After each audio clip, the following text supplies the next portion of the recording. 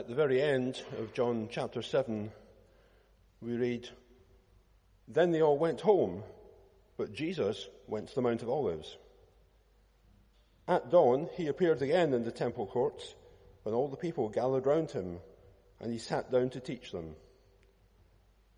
The teachers of the law and the Pharisees brought in a woman caught in adultery. They made her stand before the group and said to Jesus, 'Teacher, this woman was caught in the act of adultery. In the law, Moses commanded us to stone such women. Now, what do you say?' They were asking this question as a trap in order to have a basis for accusing him. But Jesus bent down and started to write on the ground with his finger. When they kept on questioning him, he straightened up and said to them, 'Let any of you who is without sin be the first to throw a stone at her.' Again, he stooped down and wrote on the ground. At this, those who heard him began to go away one at a time, the older ones first, until only Jesus was left with the woman still standing there. Jesus straightened up and asked her, 'Woman, where are they? Has no one condemned you?' 'No one, sir,' she said. 'Then neither do I condemn you,' Jesus declared. 'Go now and leave your life of sin.' Amen. Over these past few weeks, we've been working our way through John's Gospel. It's got lots of stories of changed lives. We've already come across a scholar, a 5-time divorcee. We're coming to a couple of blind men and then a little tax collector from Jericho. Each of them was burdened with baggage, the luggage of life. Suitcases of discontentment, backpacks full of shame and regret, duffel bags overflowing with weariness and rejection, a satchel of greed and ill-gotten gain. But each one of them laid down their baggage at the feet of Jesus, and their lives were changed by the encounter. I think looking at these lives gives us hope, because we find ourselves in the same situations. We may be caught up in the grip of bad choices or living in the backwash of failure. We may be outstanding members of the community, but sense an emptiness in life that possessions and position can't fill. The good news is, Jesus can change us no matter our situation in life. He can give us peace and hope, and perhaps most importantly, grace. And if anyone can tell you about grace, it's this woman in the story today. Lots of modern translations have an insert saying that this particular passage wasn't written by John. It's found in lots of the ancient manuscripts, either inserted where we read it in chapter 8 or in elsewhere in John's Gospel. But it seems to be missing from the oldest versions. And the suggestion is that at some point somebody has inserted it into John's story. We don't know if it was him. We don't know if it was somebody else. But I think the Holy Spirit has set aside a place in Scripture for this story, because in many ways her story is our story. And the story of the teachers of the law had promoted themselves to keepers of the law. And the Pharisees appointed themselves prosecutors. They turned the temple courtyard into a courtroom. And together they presented their case to Jesus. And they were hoping that he would play the role of judge. But as we examine the story more closely, we'll find out that just wasn't ever going to happen. So we have her accusers. I don't know if you have ever been caught in the act of doing something you know fine well you shouldn't have been doing. It's embarrassing. Whether it's a child literally with their hand in the cookie jar or whatever. We know that sinking feeling of being caught. And here's this woman caught in the most humiliating of situations. In the very act, in the sexual act with another man somewhere. The priests slam open the bedroom door. They throw back the curtains. They pull off the covers. They drag her from the bed out into the street. And who knows how far they drag her, wrapped maybe just in some kind of sheet or cover. And eventually they get her in front of Jesus. As if raiding the bedroom, the parade of shame weren't enough, they bring her right into the middle of a morning Bible class. Jesus is there. He's busy explaining spiritual things to God-hungry hearts. And the Pharisees come in and go, "Teacher, we found this woman. We've caught her in the act of adultery." Caught in the very act, in the moment, in the arms, in the passion, pulled from bed and pushed into the sunlight in front of Jesus and his crowd.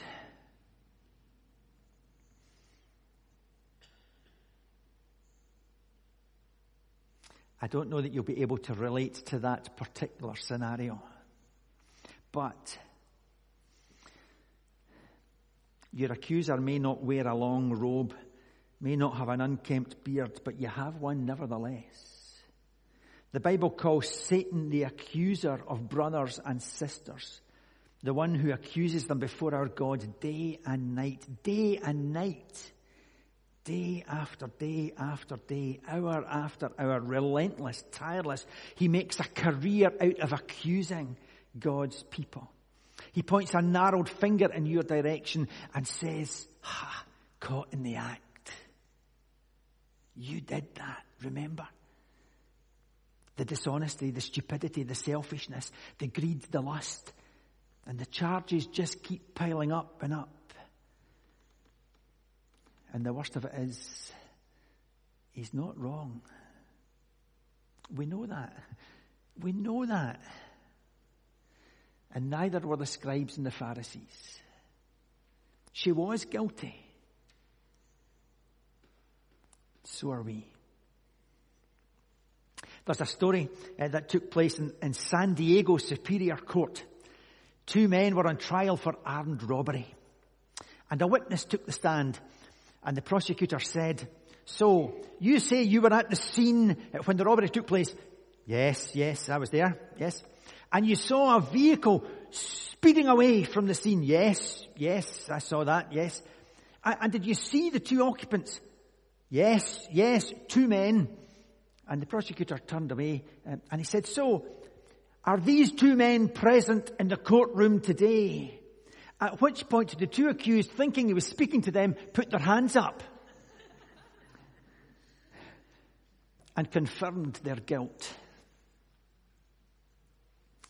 It might seem stupid, but we might as well do the same thing. We are guilty and we know it. Satan knows it and God knows it.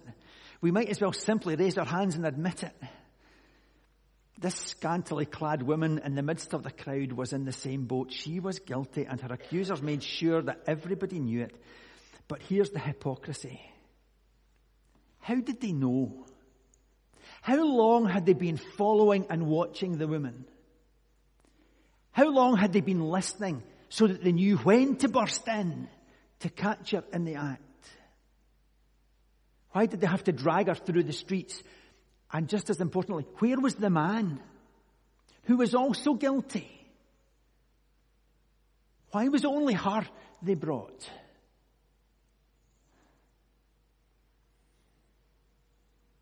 Fortunately, they didn't get the last word, because Jesus stepped down from the judge's bench and became her advocate. The world tells us that in order to show love, we must accept and tolerate whatever comes our way. Scripture teaches us that we're actually not to conform to the world. So when we're told that something is right, when we absolutely know it's wrong,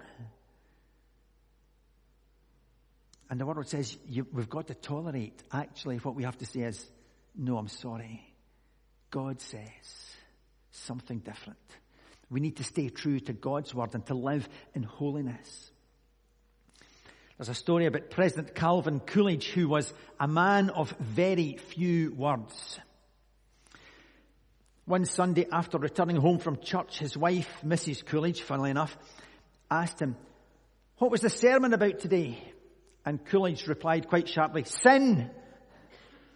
"Well, what did he say about it, Calvin?" she asked, to which he said, "He's agin it." He's agin it. That basically tells us what God thinks about sin. He's agin it. The Bible reveals the motives behind this drama when it says they were trying to trap Jesus into saying something they could use against him. It was true that the Old Testament commands the Jews to stone an adulterer. So if Jesus disagreed, they'd accuse him of disregarding and disobeying Scripture. On the other hand, the Jews were currently under Roman occupation and they didn't have the authority to execute someone. And so if Jesus said that they should stone her, they'd accuse him of insurrection. And so Jesus refused to play their game. In fact, it says he ignored them. He stooped down and wrote in the dust with his finger. Now, I've said often over these weeks, there are times when we just don't get told enough. Right? There are times when you want the Bible just to be a wee bit more explicit and give an explanation. What on earth was he writing? I mean, it drives you daft when you think about these things. You know, and there's all sorts of theories about what was said there. The prosecutors, they didn't like being snubbed, so they kept on and on and on. Tell us, Jesus, what we're going to do. And eventually, he stood up. And I think that's important. He stood up right in front of them and said, "Okay, let the one who has never sinned, who's never done anything wrong, throw the first stone."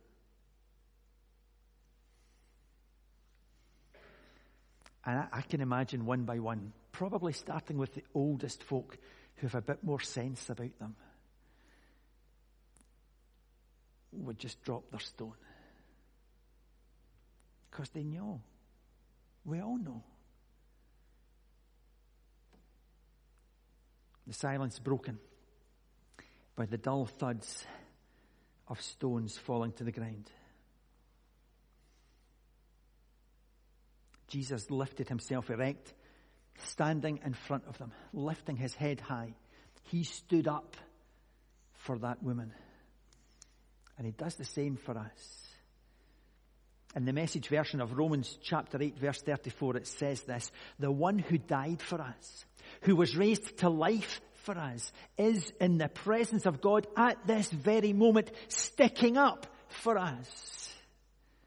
What an amazing thing.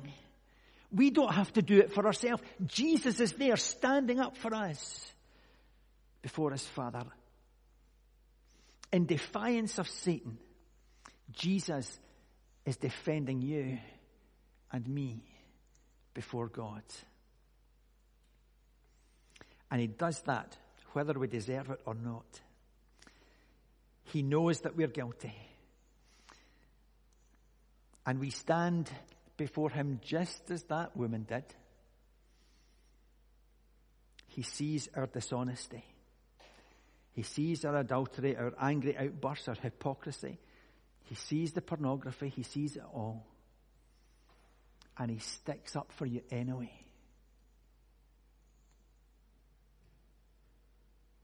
Before the sentence could be handed down, Jesus stood up and stepped in. And that brings us to the last part of the story, her acquittal. One of the most abused words in the English language is tolerance. The world teaches us to show love, as I said earlier, when actually sometimes we just have to say no. But the culture today says that if we fail to tolerate and embrace sinful behavior, then we're bigots. The Bible says we're not to conform, but we're to stay true to God's word and to live in holiness. He says, "Be holy as I am holy." But one by one, the accusers slip away until it's just Jesus left alone with the woman. And then you get that exchange when he says to her, "Women, where are they? Has no one judged you guilty?" And she says, "No." And he says to her, "Then I don't judge you guilty either. Go and stop sinning." Ironically, when Jesus said, "Let the one who has never sinned throw the first stone," that narrowed the potential executioners to just one, to him. And he was never, ever going to throw the stone. As God in flesh, he was the only one qualified to pass judgment, and he refused to do it. I don't think it makes him soft on sin. I think it makes him huge on grace. Earlier this week, I read the story of a youngster who had been given a sling, a catapult. And he wasn't very good with the aim, right? Because he was just learning. He was just wee. And he kept missing stuff. And he came into, he was with his granny, and he came into her backyard, and here was the pet duck. And he thought, well, I've missed everything else. So he takes the stone, and of course he hits the duck, and he kills the duck. So he panics, and he hid the duck in a pile of wood, only to look up and see his big sister watching everything that had happened. Well, after lunch, Gran says, "Johnny, it's your turn to do the dishes." Okay. Then after tea, she says to the sister, "It's your turn to do the dishes." She said, No, Gran. Johnny was telling me earlier how much he wanted to do the dishes. Don't you? And she leaned over and whispered, "Remember the duck." And for days on end, Johnny get this wee voice in his ear, "Remember the duck." Until eventually, Johnny had had enough. And he went to his Gran and he said, "Gran, I killed the duck." And she went, I know. I saw you. I was watching. I forgive you. So why did you not say anything? She said, I just wondered how long you would let her enslave you.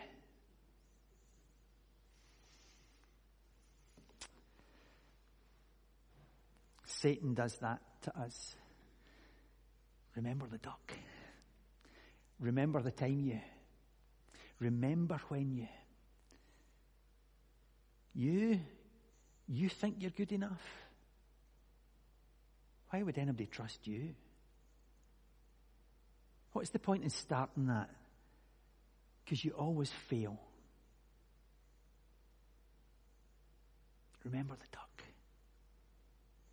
Remember all your flaws, all your faults, all your failures. You're useless. You're hopeless. Unlike the conviction that the Holy Spirit brings to us, Satan's condemnation is designed to knock us down and to keep us down. There's no thought of repentance. There's no thought of hope. There's no thought of resolve. There's just regret when it comes to Satan. And he has deputized a horde of people and things to help peddle his poison. Friends that dredge up your past. Preachers who are all guilt and no grace. Please don't listen to those voices of condemnation and accusation, because there is an advocate who declares on your behalf, "Therefore, there is now no condemnation for those who are in Christ Jesus, because through Christ Jesus, the law of the Spirit who gives life has set you free from the law of sin and death. Therefore, there is now no condemnation for those who are in Christ Jesus." So why do we allow ourselves to be condemned? Because Christ has overcome. The Message version puts those same verses like this. With the arrival of Jesus, the Messiah, that fateful dilemma is resolved. Those who enter into Christ's being here for us no longer have to live under a continuous low-lying black cloud. A new power is in operation. The Spirit of life in Christ, like a strong wind, has magnificently cleared the air, freeing you from a fated lifetime of brutal tyranny at the hands of sin and death. Isn't that good? Has freed you and me from a fated lifetime of brutal tyranny at the hands of sin and death. Max Lucado, in his book, What's So Amazing About Grace, talks about this story. And he says that when he's thinking about Jesus writing in the dust, he says, I wonder if it simply said, grace happened here. It did. And it still does. We don't know what happened to that woman after this story. Again, it'd be quite nice if the Bible would just give us a clue. I'm sure her life was changed. How could it not be after what she had been forgiven? The encounter with Jesus, it was life-changing. And I think Jesus offers every single one of us a life-changing experience when we come to him in faith.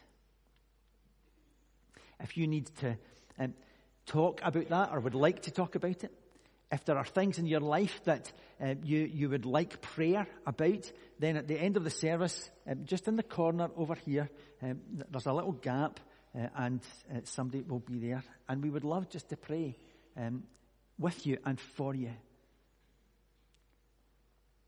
And if there's things that we as a church can do to help you to go and stop sinning, then again, we would love to talk about that and to find ways to help you with that too.